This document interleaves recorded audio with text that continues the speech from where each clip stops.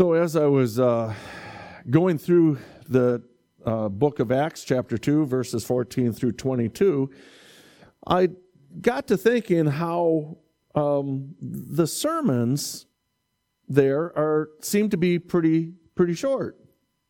Have you ever wondered why Acts has these short sermons, these short little discourses?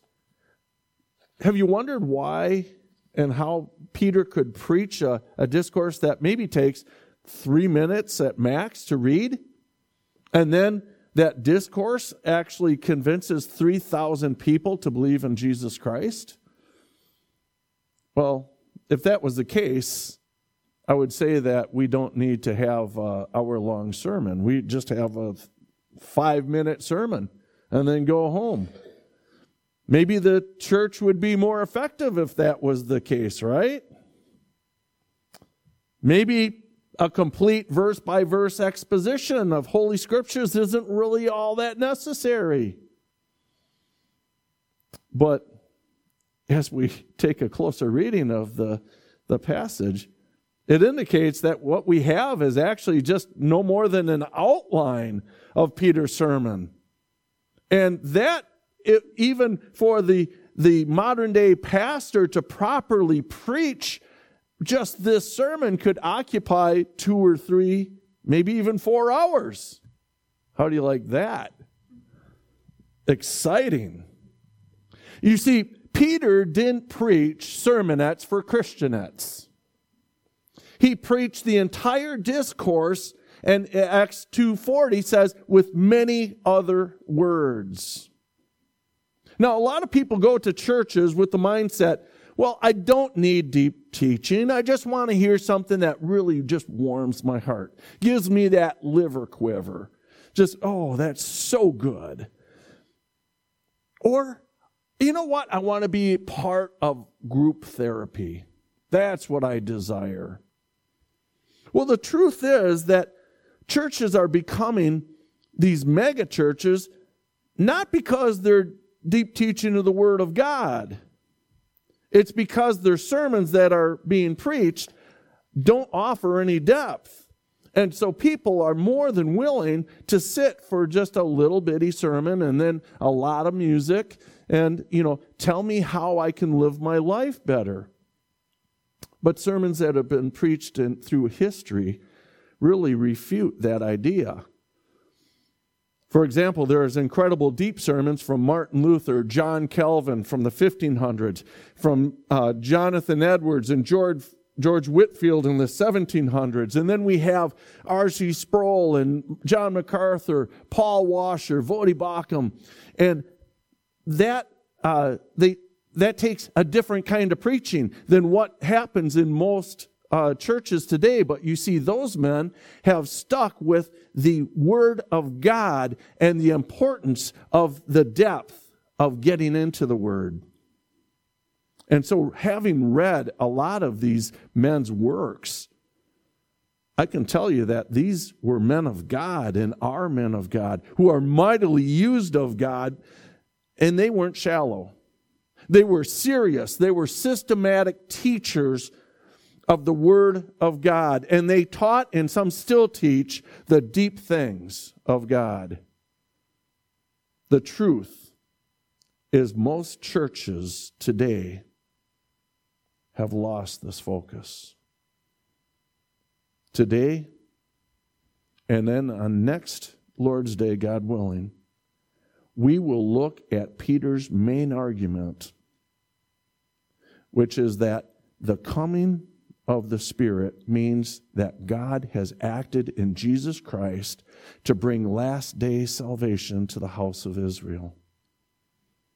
Verses 1 through 3 of Acts could be given the title, The Coming of the Holy Spirit. And then 14 through 41 could be Peter's sermon at Pentecost. And I would say that would be a pretty straightforward division between these two sections of the second chapter of Acts.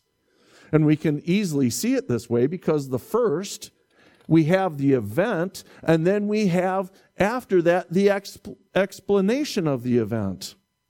And that's how a lot of the Bible is actually put together. The rhythm of the Bible is a lot like the rhythm of a heartbeat. There's two distinctions between the connected parts. The Bible tends to be organized around events and then the explanation of those events. So most obviously, we have the event of the cross. The climax of the gospel narratives is the incredible fact of the mind-blowing event of Jesus' death on the cross. And this is literally the most earth-shattering event in human history. But we only know that because after the event of Christ on the cross, there are pages and pages and pages in your Bible of explanation of how and why that all took place. A bit farther in the New Testament is, a fair bit of the New Testament is dedicated to explaining why that happened and what it means that it did happen.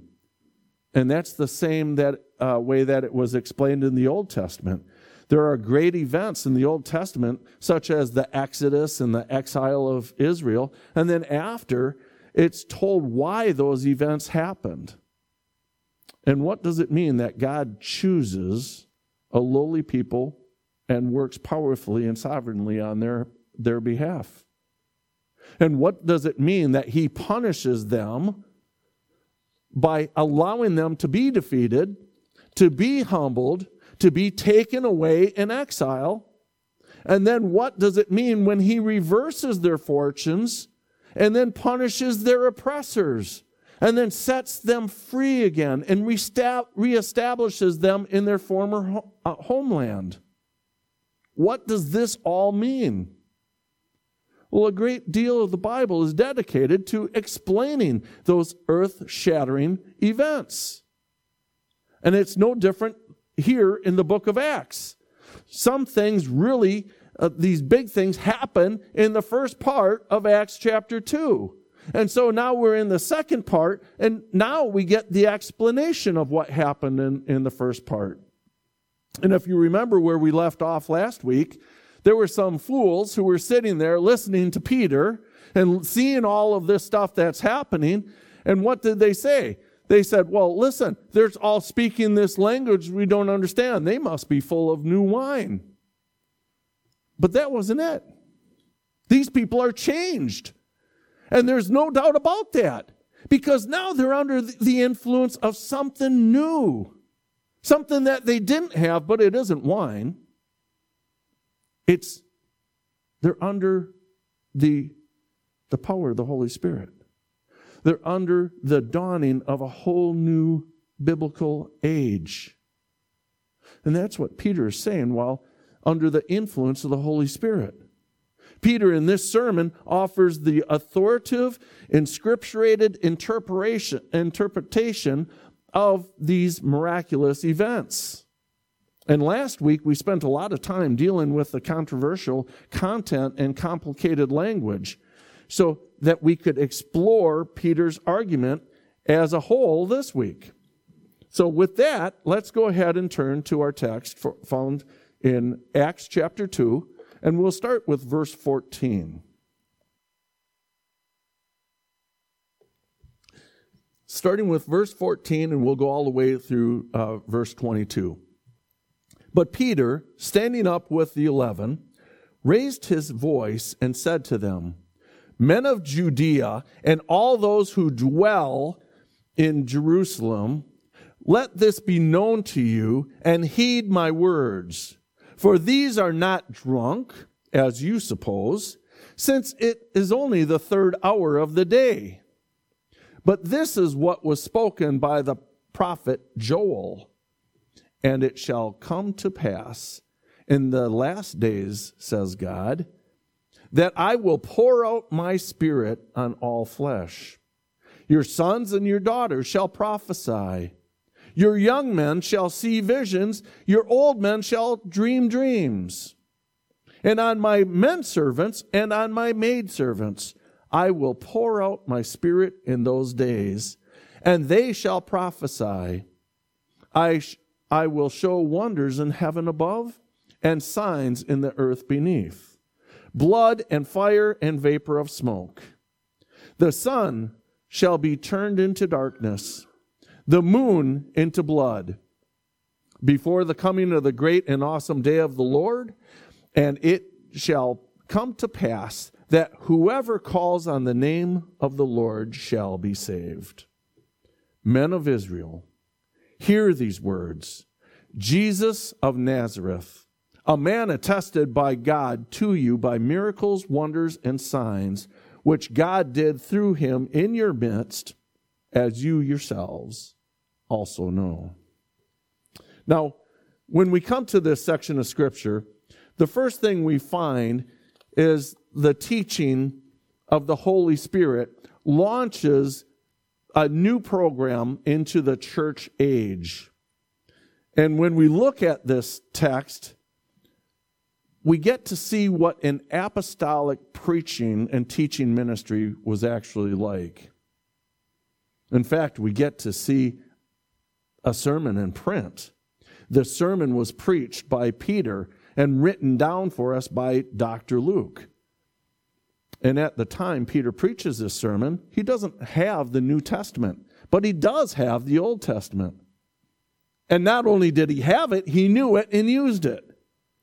And I find it very interesting that as soon as the Holy Spirit takes up residency in the apostles, they start preaching the truth of Jesus Christ. They start unlocking the doctrine behind Christ's teaching. When the Holy Spirit is dominating a person's life, what happens? They're prompted to witness for him. When Peter preached this sermon, the results are amazing. When he says that Israel needs to know what is going to happen, and so do we.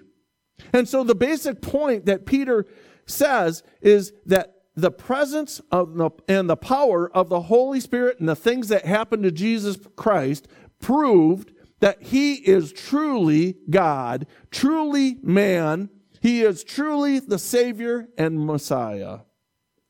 And so if we look at verse 14 again, Peter says, it says here, but Peter, standing up with the 11, raised his voice and said to them, Men of Judea and all who dwell in Jerusalem, let this be known to you and heed my words. Have you noticed that Peter stood up to deliver this message? He's not little cowardly going to sit down and just speak to just a few. This is where he is going to deliver this message with power. And what's even more amazing is just 50 days before this, Peter denied Jesus before a little servant girl. But now he stands up and he preaches this powerful message in front of thousands. In fact, at the end of the sermon, 3,000 believe on Jesus and were actually saved. And the thing that we'll clearly see is that they were not saved by manipulation. They weren't saved by begging and pleading for people to raise their hand, walk the aisle, pray the sinner's prayer. We didn't see any of that. Peter didn't ask for, let's have strike up the band. Let's have a stirring rendition of Just As I Am. No, he didn't look at trying to get people emotional. These people, 3,000, were saved by a powerful presentation of the truth. This sermon is rich in theology, and it was pertinent and it was positive. When you look through this sermon, I think the one thing that you don't see is Peter going, well, I feel, or I think, well, as far as I know. He doesn't say that. He simply states truth with dogmatic certainty. He addresses a specific audience with great power and authority, and he doesn't open up for questions at the end.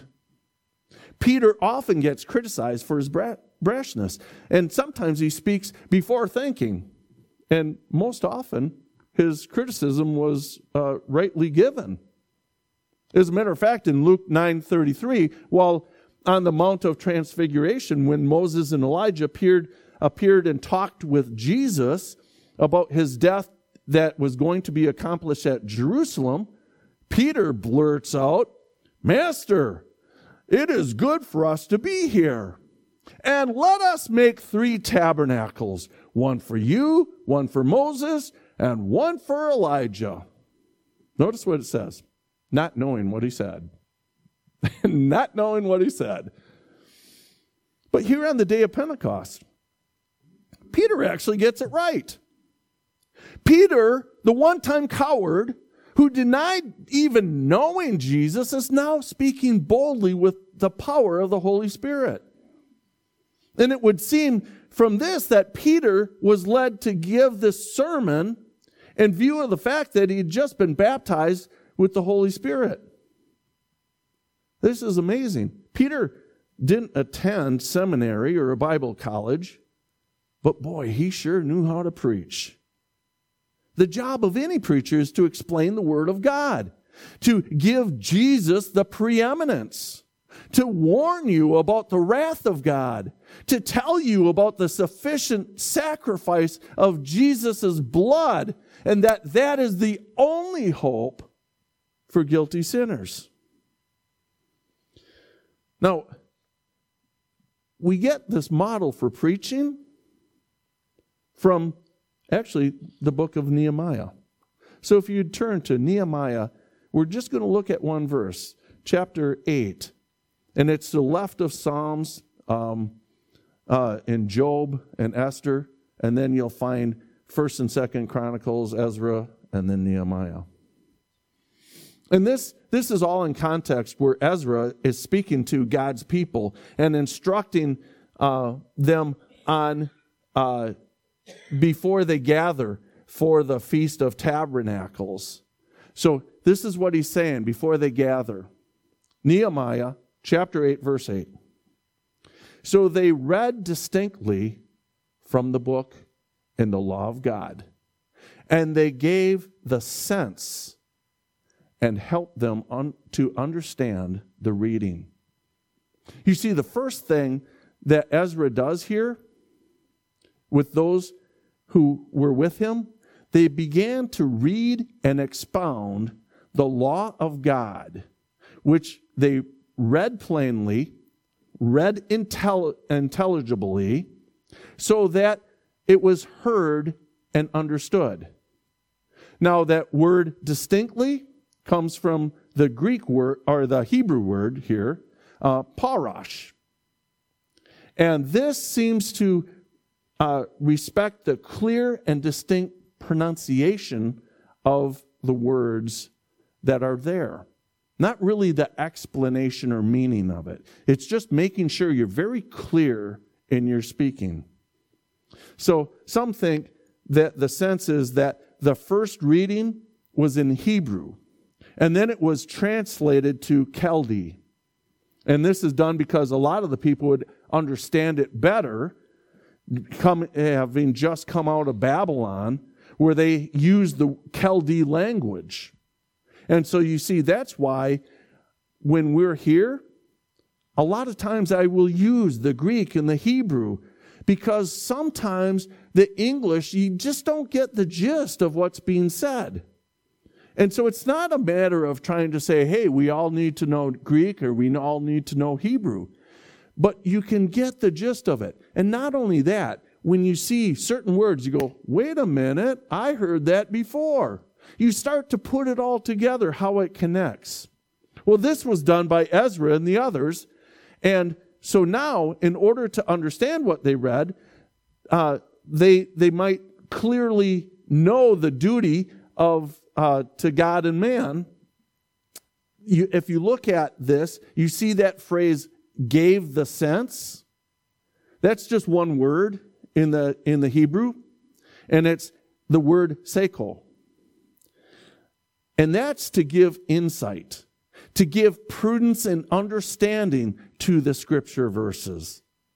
We see that this was done to help them understand the reading.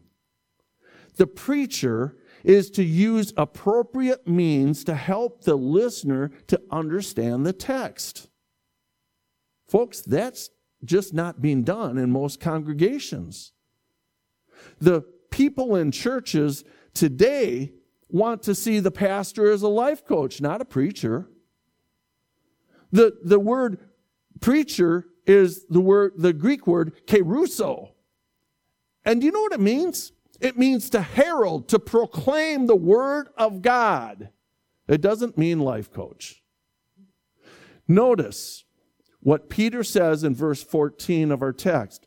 Men of Judea and all who dwell in Jerusalem, let this be known to you and heed my words. I'll tell you what, doesn't that sound like Peter just took Nehemiah 8:8 and just applied it right here? Because he took instructions straight from Nehemiah. The Old Testament model, you see, was to read distinctly from the book, give the sense of what was read, and then help the readers to understand. The New Testament model is the same. It's to edify or build up, to exhort, which is to encourage, to comfort. And folks, there's nothing more comfortable to a believer than the gospel. And that's what Peter is doing. And that's what my job is. To make plain the facts of the gospel in a way that even small children can understand it.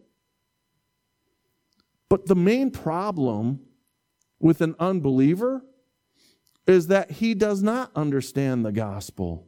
Spiritual things are spiritually discerned. The problem is that he loves his sin more than he loves the Savior of sinners. And so in verse 15 of our text, it says, "For these are not drunk, as you suppose, since it is only the third hour of the day." Here Peter starts off his message. He aims it at those men of Judea and all who live in Jerusalem. And this is a little bit of humor here. He says, these guys aren't drunk. It's only 9 a.m. You see, the Jewish clock started at 6 a.m., so the third hour would be 9. It's sort of as if to say, if it was a little later in the afternoon, perhaps they would have enjoyed a little bit of wine. But this is 9. They are not drunk with wine. They are filled with the Holy Spirit.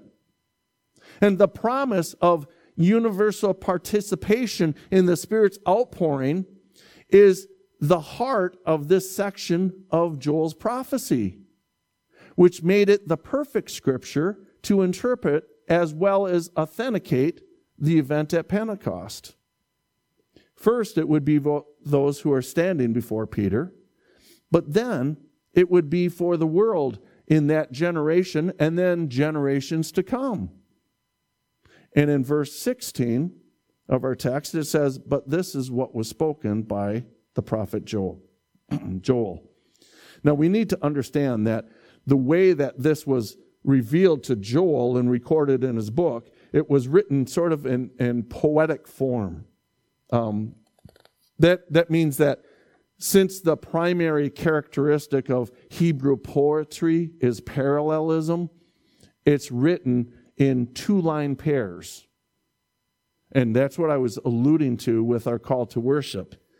Sometimes it says this: say something, then say the same thing again in different words, and then say one thing and then contrast it in different words. Sometimes the parallelism is a little bit more sophisticated. It's basically, here's line A, here's line B. Then repeat the message of B, then repeat the message of A.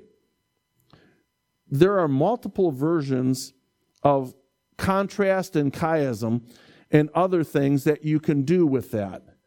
But the primary characteristic of it is that it is Hebrew poetry. Now, when you translate poetry from one language to another, the meaning of the words can sort of get lost. The words are pretty precise. And so it's really impossible to maintain this poetic form. You really have a hard time reduplicating the meter and rhythm of this poetry. And so it's hard to verbally translate. So the best we can do in our English Bibles is that we record something as Hebrew poetry, and that's where we see that that's often printed line by line. If you notice, every time the New Testament goes to Old Testament scripture, you see a difference in the way that it's written. It's more line by line. It's a different format, and it's different from the regular prose that we would normally use. And so that should really just tip you off that this isn't just in regular paragraph form. This is line by line, almost in a poetry quotation, like we would see in poetry as well. We see this in our songs. They're written different than you would have something written out in a book. And so Peter cites from Joel in order to lead the men to recognize the fact that Pentecost is God's fulfillment of the scriptural promise. But also, that recognition is only the starting point. More important is the meaning of Pentecost as scriptural fulfillment. In what ways and to what extent did Pentecost fulfill Joel's prophecy? Well, this is where Christian theologians begin to diverge. It's not surprisingly that the dispensationalists typically perceive at most a very narrow fulfillment. It's, if not all, analogous association with Joel's promise and outpouring of the Spirit. The balance of Joel's prophecy, even within specific passage cited by Peter, is said to pertain a nation of Israel and salvation and restoration leading to the millennial kingdom. Whoops. But for their part, those who embrace covenantal theology see a much wider dimension of fulfillment. The reason is because of the strong continuality that this theological system maintains between the old covenant Israel and the new covenant church. The church is Israel in a present and new way. Therefore, God promises to his people Israel. All those promises amount to the promises to the church in some way. Actually, Galatians 3:29 says, "And if you are Christ, you are Abraham's seed and heir according to the promise." So we see that this is not, and know this is not a replacement of Israel. This is a continuation of true Israel. It said, not all Israel is Israel. Within Israel, there were true believers, and there were just people who were Jews. These theological systems notwithstanding, the answer to the above question lies in the careful application of fundamental biblical and hermeneutical principles. And hermeneutics is how we interpret the Bible. But we also interpret other things hermeneutically. And so the first and foremost principle that we have to look at is how is it Christologically fulfilled? All Scripture, from Old Testament to New, has a portion of the Christological view in it.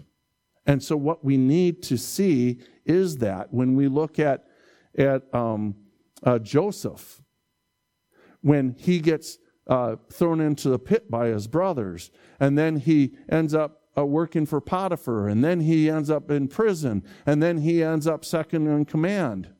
And then he is the one who when his brothers are going, well, we're going to die if we don't get food. Let's go to Egypt. He is a picture of Christ to them. We see this same thing when we look at the ark. The ark. Those who are in the ark are saved. Those who are not in the ark are not saved. The ark begins to be an archetype of Christ. So we see that there's Christological fulfillment in all of this stuff. And so Peter's illustration must be interpreted according to the principle of New Testament writings provided by inspiration of the Holy Spirit, so that he would interpret the Old Testament as how they have been fulfilled in Jesus Christ. The meaning of a given Old Testament passage is determined by the New Testament as it interprets that passage directly or indirectly in relation to Jesus Christ. And then secondly, this Christological fulfillment is a matter of what the theologians call sensus plenior, which means to a fuller sense. This full canonical or Christological sense that the New Testament gives to an Old Testament passage does not ignore or deny the contextual meaning of that passage. So the fuller sense is the extension of the contextual sense along with the line of Christological fulfillment. For instance, if we look at the passage of the Passover ordinance, we find its ultimate meaning is in the person of Christ. But we cannot deny its historical meaning. As a matter of fact, it's quite opposite. The ultimate meaning depends on and extends out to the contextual meaning. Meaning a person cannot discern how Christ is the Passover unless and until they understand the Passover as it existed and functioned within its historical context. And then we need to consider the context of any given passage in the entirety of Scripture. And because the Old Testament is progressive and organic a revelation of God in his redemptive purpose and scheme, we have to look at how does that purpose of redemption come into play in either that book or the books around it. And so it needs to extend to the entire Old Testament context as it's understood in its own flow and state of development, and then the study of a passage's context needs to be examined in the salvific work, in the historical context, to bring it all together. And so I hope, I know this is getting a little bit deep here, and I hope you get the fact that you cannot sit there and say that the flood was just all about Christ, or that the flood was all about the judgment of God. It was also about the salvation of God. So we have to see how those things fit together. And again, what good preaching does is it doesn't just expound on socio-political theories. It doesn't just say, well, it doesn't matter about the empirical research, and just sit there and say, here's what it is. Like when you talk about salvation, you can't just say, oh, here's what salvation is. This is what the Bible says, that's it. No, it takes where you have to look at it from all different angles to be able to put it in proper context. As a matter of fact, if you hold to a Calvinistic view, if you don't do that, you will become hyper-Calvinistic, which means that you just are one of the frozen chosen. that you're just saying it doesn't matter. We don't have to worry about what the true context is. God chose, that's it. Why do anything else? But that's not what Scripture is written for. It's so that we see it in context and we apply it properly. And so Peter declares what is spoken by the prophet Joel in verse 17. It says, "And it shall come to pass in the last days, says God, that I will pour out my Spirit on all flesh. Your sons and your daughters shall prophesy. Your young shall see visions. Your old men shall dream dreams." Now, the first thing that we notice, if we compare Joel 2:28, and that's where that was taken from,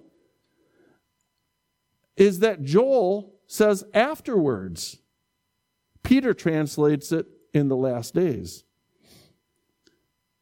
David Kimchi, a commentator, Bible commentator with the Jews, observed that afterwards is the same as last days, and they're given the designation of the time of the Messiah.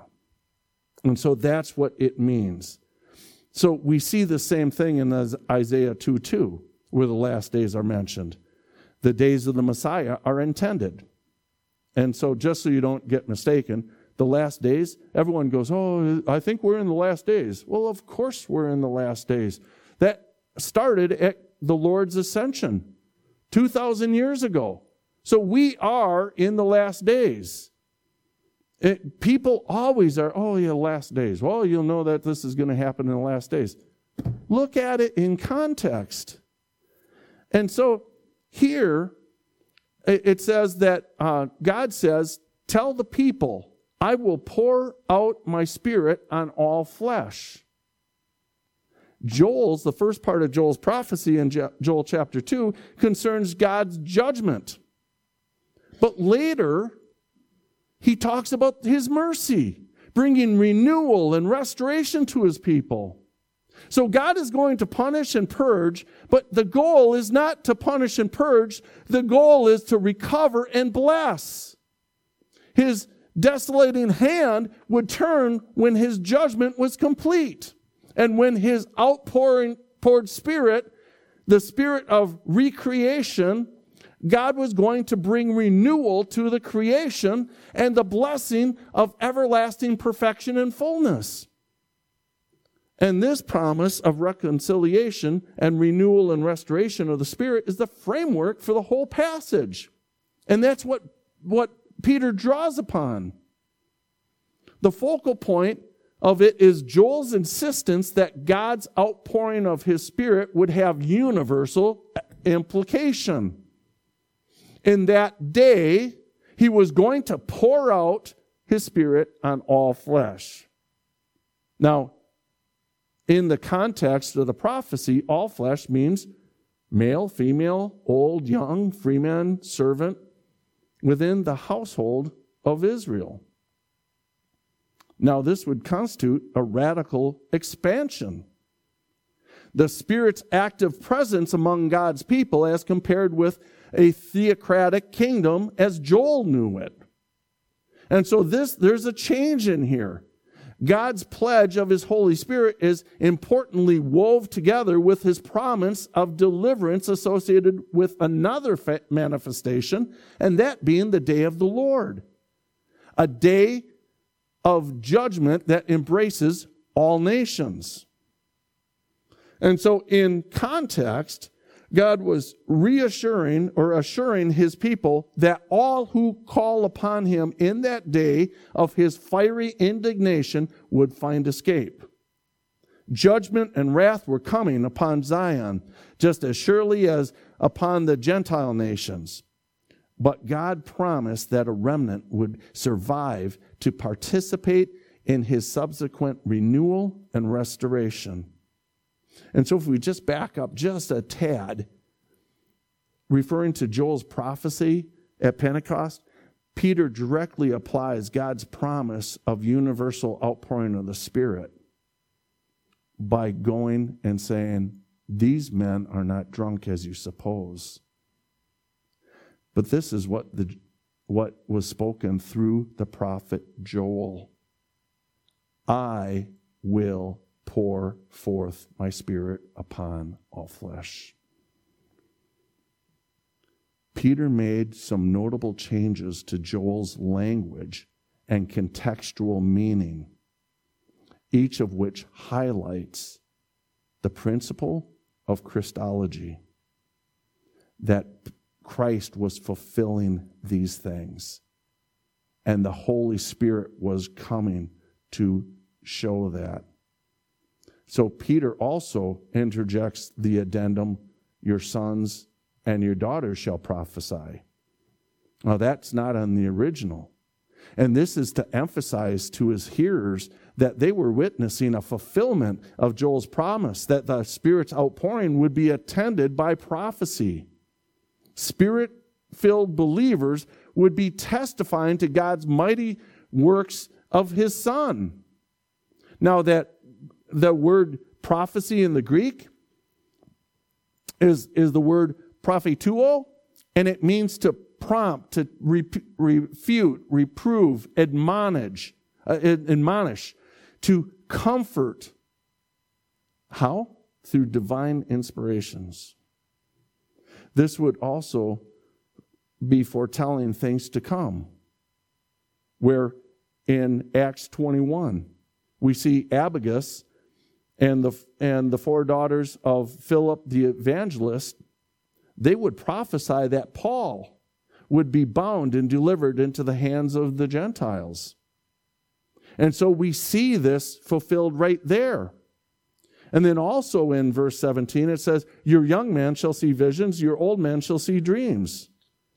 This could be talking about the Apostle Paul himself in Acts 16 and then again in Acts 27, where he had night visions. It could also speak of the visions that John had, as recorded in the book of Revelation. And then verse 18 repeats this idea. This is that rhythmic poetry. It says that the Holy Spirit would be upon both male servants and female servants. And on my men servants and on my maid servants I will pour my Spirit in those days, and they shall prophesy. And so Joel didn't declare that. Not only did Joel declare that, but also Zechariah declared that. Zechariah 12:10. He says, I will pour upon the house of David and upon the inhabitants of Jerusalem the Spirit of grace and supplications. You see, where God's Spirit gives grace, that's what it takes for him to give life-giving grace for a sinner, even to look to Christ. But not only that, but also supplication. But you ask, why supplication? Because where the Spirit shines upon the heart, and the heart is brought low in humility to see the sinfulness of its sin, supplication is then the crying out. You know, for you folks that have been in the delivery room, what is the thing that you listen for? The baby crying. Why? It's a sign that the baby is alive. Every parent sits there with anticipation to hear that baby cry, because that's a sign of life. How do you know a sinner has been made alive?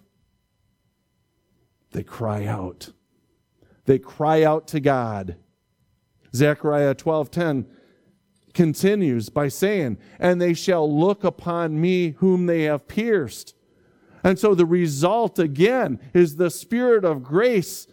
It's looking inward, and it's going, whom they pierced.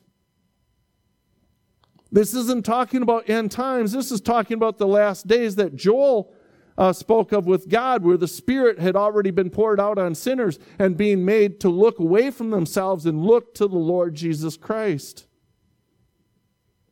But there's more. Verse 10 of Zechariah says, yes, they will mourn for him as one mourns for his only son, and grieve for him as one grieves for a firstborn. That mourning is repentance.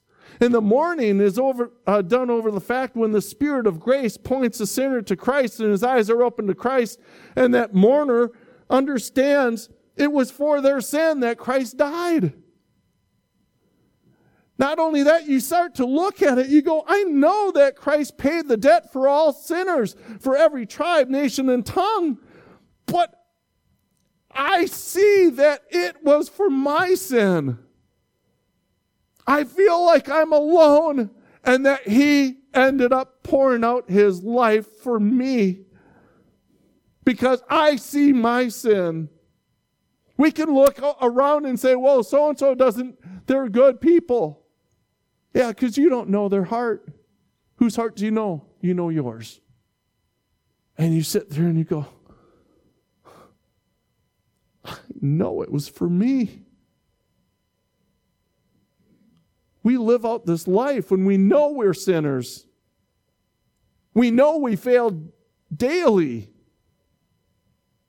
We're fallen.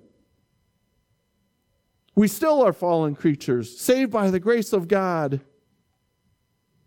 But how many times does the Spirit remind us of that? And we start to think, he paid the debt for sin, my sin. And just a little side note in Acts 2:18, and they shall prophesy. That's not found in Joel 2:29. It was probably added to point at the end and effect of the Spirit being poured out upon them. And so continuing with verse 19 of our text, it says, I will show wonders in heaven above and signs in the earth beneath, blood and fire and vapor of smoke. There again, the word above is not found in Joel 2:30. Neither is the word beneath. So by this, Peter may be referring to either the appearance of angels and of the extraordinary star at Jesus' birth, or he could be referring to the comets and blazing stars, in particular the comet in the form of a flaming sword that hung over Jerusalem, and the forms of armies in heaven engaging together. And this was all seen before and foreshadowed in the destruction of Jerusalem. And so in verse 19 it says, signs in the earth beneath. Meaning either the miracles done by Christ and his apostles on earth, or the surprising events in Judea and Jerusalem when the flames were seen coming out of the temple. This probably talks about the finishing point being the judgment of God upon Israel in 70 AD. And it also points to the inspired revelation was completely finished by 70 AD. The canon of Scripture was closed. All of that was sealed up. It's done. It wasn't given anymore. And that's why in 1 Corinthians 13:8 it says, whether there are prophecies, they will cease. And that's important for us to see while we're looking at the book of Acts. And so, continuing with verse 19, it says, blood and fire and vapor of smoke. Now, by blood, it doesn't mean the blood of Christ necessarily. It's or his bloody sweat in the garden. It's talking about the shedding of blood of the Jews. And the fire, here it's not in relation to the Holy Spirit, who now appears in cloven tongues, but a fire as the blaze of the city of Jerusalem and many other towns around it were blazing with fire. This was judgment, remember. And the vapor of smoke, or in the Hebrew text it says pillars of smoke, that would be the pillars of smoke ascending in upright columns like palm trees. This was a fiery scene. And then in verse 20, it says, the sun shall be turned into darkness and the moon into blood before the coming of the great and awesome day of the Lord. I agree with the commentaries that this was symbolic language to show the overthrow of Israel. But that doesn't mean it can't be taken literal too. The rock that Moses struck in the wilderness was symbolic of Jesus being struck in the judgment by God so that we could have the Spirit. But there still was a literal rock. There was literal water that flowed out of it. The 10 plagues that God sent on Egypt were symbolic of God's triumph over the gods of Egypt. But still, there's literal background to these symbols. And so I believe that God frequently, if not always, brings signs and connections with the overthrow of major nations. You can actually find the testimony to these really weird and wonderful things in the sky prior to these events. There are certainly many references in ancient books. And the same is true of this war. Even the most careful historians of the time mention the extinguishing of the sun and the blood-red moon. Tychicus, recounting this time, he was a Roman historian, he said, suddenly in the clear sky, the moon's radiance seemed to die away. This, the soldiers in their ignorance of the cause regarded as an omen of their condition, comparing the failure of her light to their own efforts, and imagining that their attempts would end prosperously, should her brightness and splendor be restored to the godless. And so they raised a din with brazen instruments and combined notes of trumpets and horns.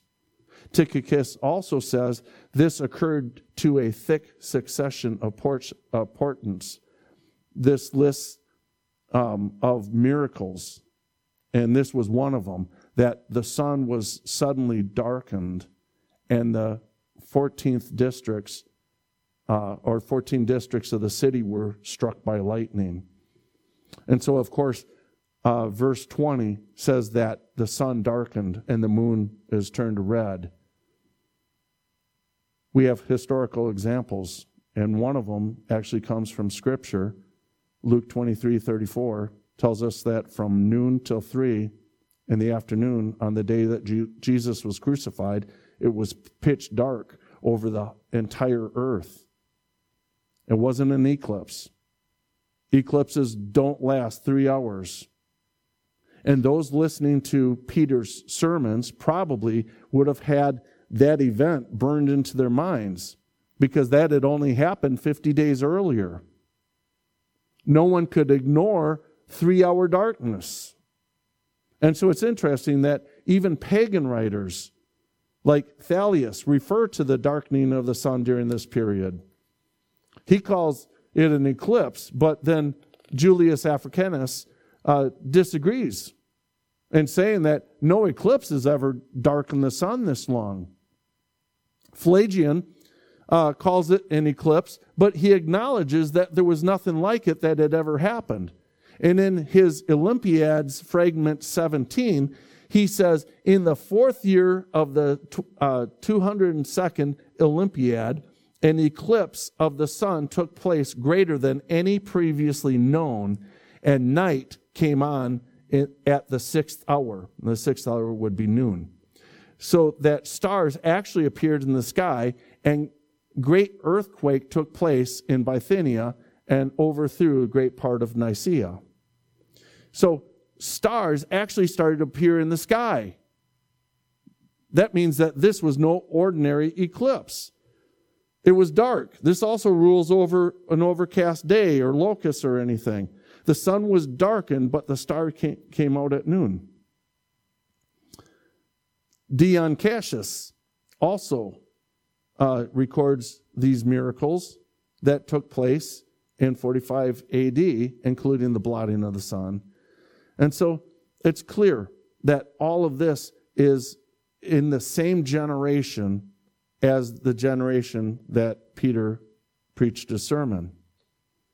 And then with one phrase, the moon turned into blood. No one actually believes that the rock, the moon as a rock literally turned to blood.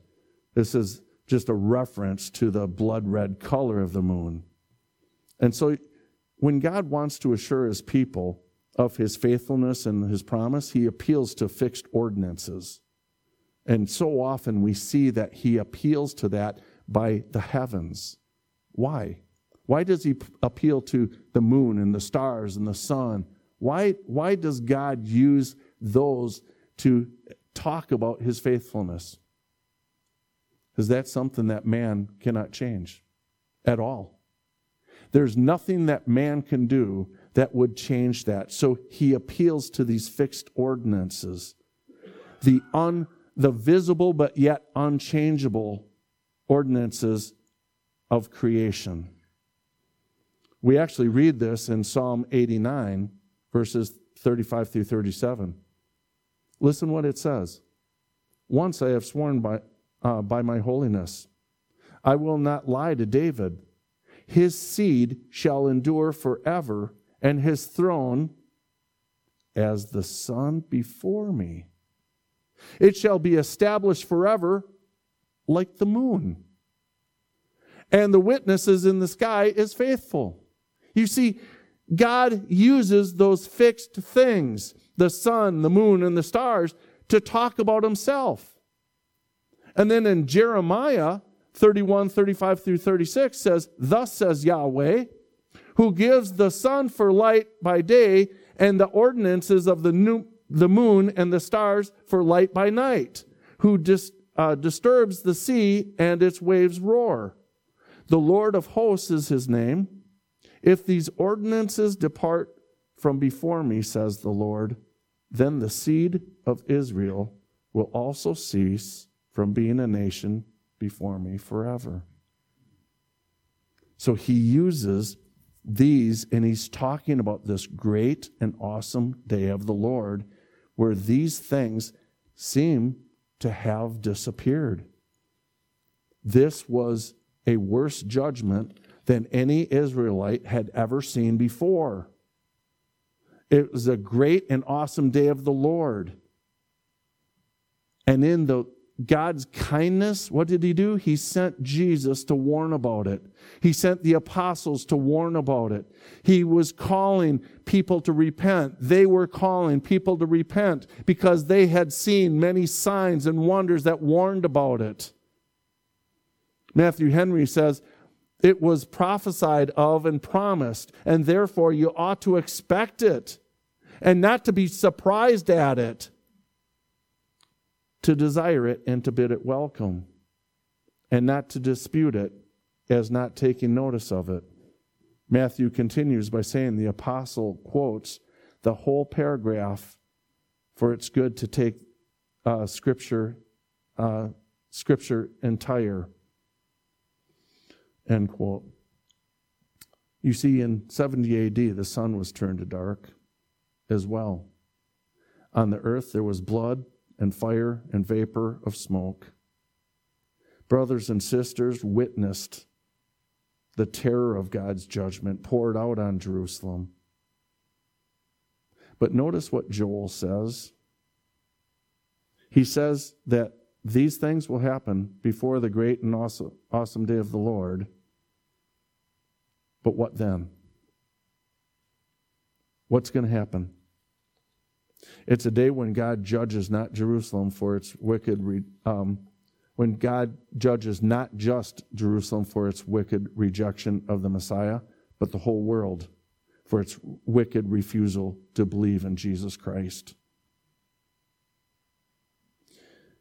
The judgment of earthly Jerusalem in 70 AD, accompanied as it is the inauguration of the last days and the revelation of the heavenly Jerusalem and the pouring out of the Spirit of God upon God's new covenant people.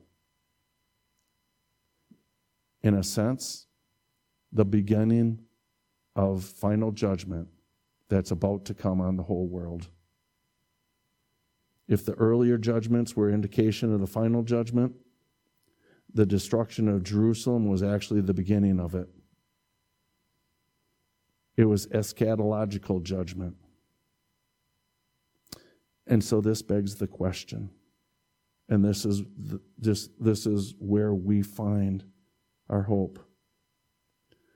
The answer is found in Joel's prophecy in verse 21. And it shall come to pass that whoever calls on the name of the Lord shall be saved. The Spirit signals the coming of judgment and the arrival of salvation. Both of these are end-time realities. Judgment will happen at the end when the whole world has been, the whole story has been told, when all your acts have been enacted, and salvation will be complete. But already the death and resurrection of Christ signals the completion of his wrath, the finality of God's salvation. And so Peter mentions the signs of judgment that Joel talked about. They're not good things. They're dark, they're blood, they're fire, they're smoke. That's not what we associate with good and wonderful things.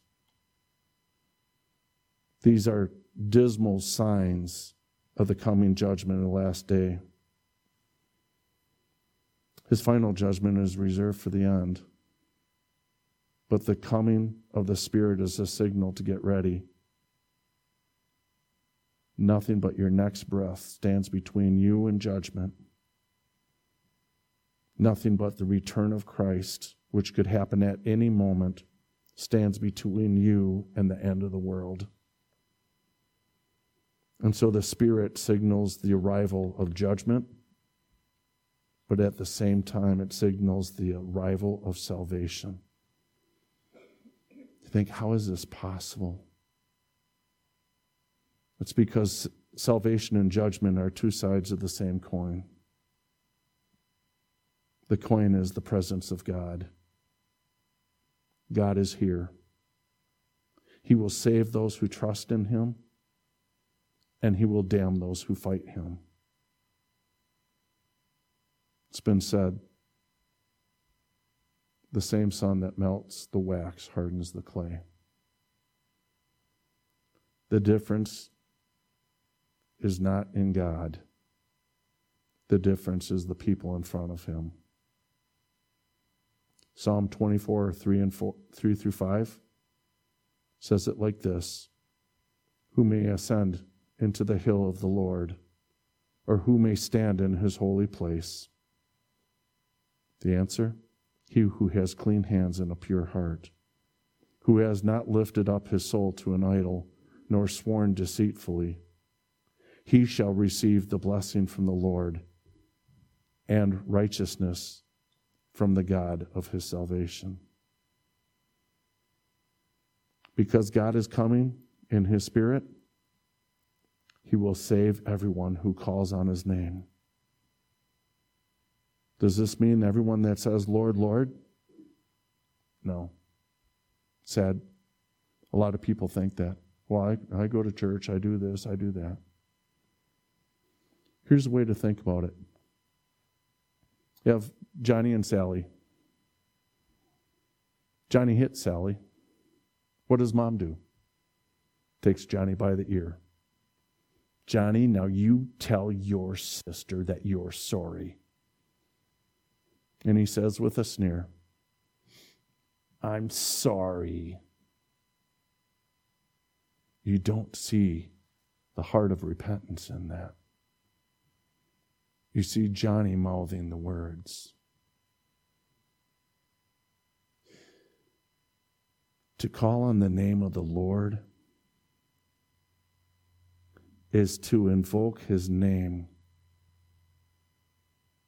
to ask him to keep his promises clearly.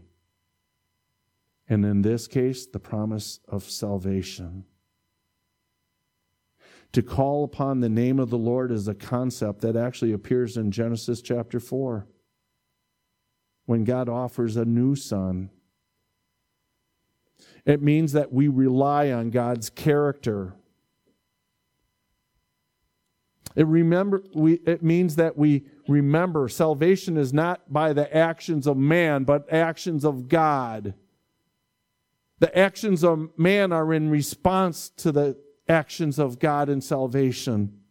To call upon the name of the Lord is to ask him to be who he is, to reaffirm his identity and apply it to your particular situation.